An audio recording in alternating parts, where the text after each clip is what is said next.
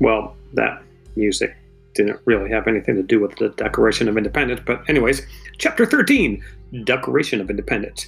Well, here's the thing about being a water molecule. Sometimes you just get stuck. It happens more than you might think. All it takes is one stagnant pond or one tightly sealed bottle. There isn't a thing you can do about it, but sit, wait, and hope for the best. You see, I'm pretty strong. No matter how strong I am, though, I still need a little something to help me along, at least every now and then. You've been with me long enough to know how it works. The wind can blow me along, or the sun can help me change forms. I rely on a lot of these things to help me. There is something else that helps me move from time to time as well. Maybe you've heard of it. It's called gravity. Now, you can't see it with your eyes. You can't hear it with your ears. You can't even feel it. But even if you don't feel it, gravity is very important. It is the force that pulls you towards the earth so you don't fall off. It is always pulling me down too. Sometimes that's a good thing, sometimes it isn't. It happened one day when Thomas Jefferson was writing something at the State Hall. I know, he's always doing that. I wasn't paying much attention. I was just lounging on his shirt sleeve. Well, he dipped his quill pen in the ink. Suddenly, I lost my balance, and next thing you know, I tumbled right into that ink. No kidding! Good old gravity had done its job on me. Now I was swimming in ooey gooey black ink. You know, I'm not one to stay in one place. I like to travel around, see the sights. Imagine how bad it is when I end up spending months inside that inkwell. I thought I might escape when Congress wrote the Olive Branch Petition. Mr. Jefferson wrote part of that, of course. It was basically a document asking the king to make amends with the colonies. I guess they thought that old King George might sign that and the war would be over. Well, would you believe that those men signed that petition out of the wrong inkwell? I guess it didn't matter to them which one they used. It sure mattered to me, though. I thought maybe the king would send something else back that the congressman would need to sign. Nope, he didn't pay any attention to the petition. I guess he was too mad over all the fighting. If peace could not be made, what should happen next? Some of the delegates thought that the colonies should declare freedom from Great Britain. As a matter of fact, more and more of the colonists felt that way too.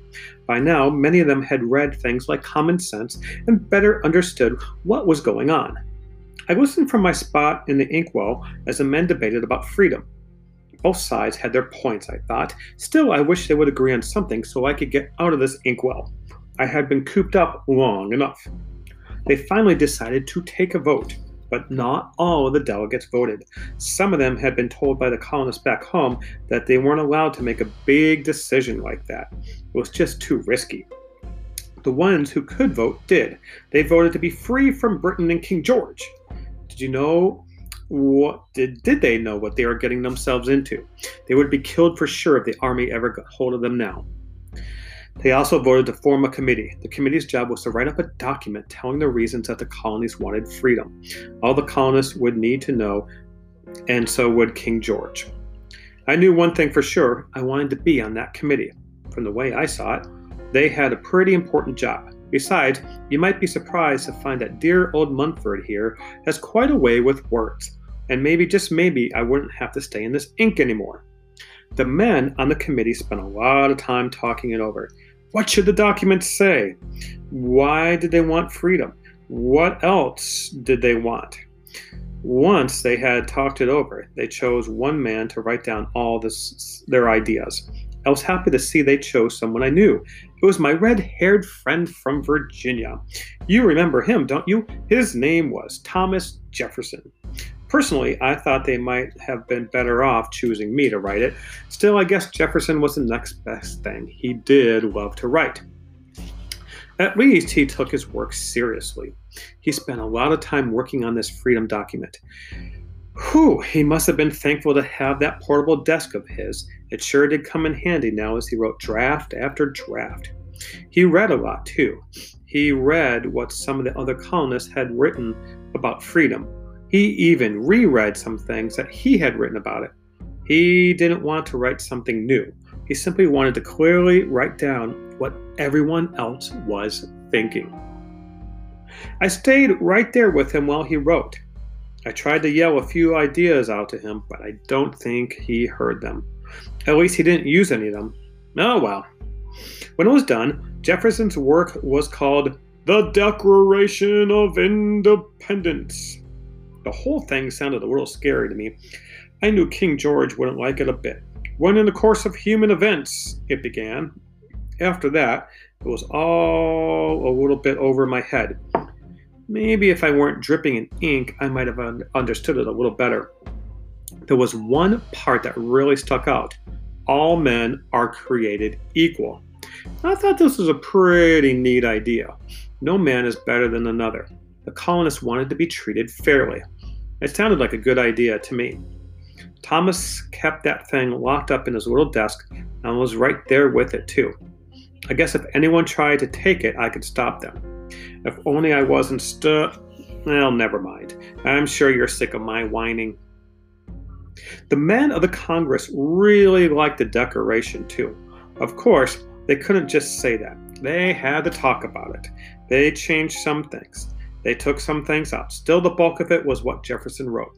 Finally, on July 2nd, 1776, the men of the Congress voted to adopt the Declaration of Independence.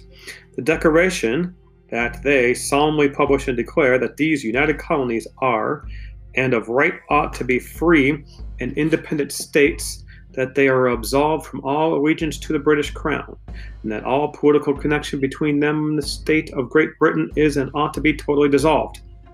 Whew, it was quite a mouthful, but it made things very clear. The colonies would no longer be under British rule. They had now officially formed their own government. It was more important than ever that they win the war. It was 2 whole days before Congress got around to signing the Declaration. They sure did take their time, didn't they? It was okay, though. One of the men from Boston, John Hancock, signed it first. He picked up the quill pen, and his hand trembled a bit. He must have known how important this was. He reached over towards the inks. He dipped it into my inkwell. I grabbed on! As he signed his first name, I clung to the pen, then went with the ink. Right as he made the capital H on his last name, I went onto the paper. I was now a part of the Declaration of Independence. Mr. Hancock stepped back and admired his work.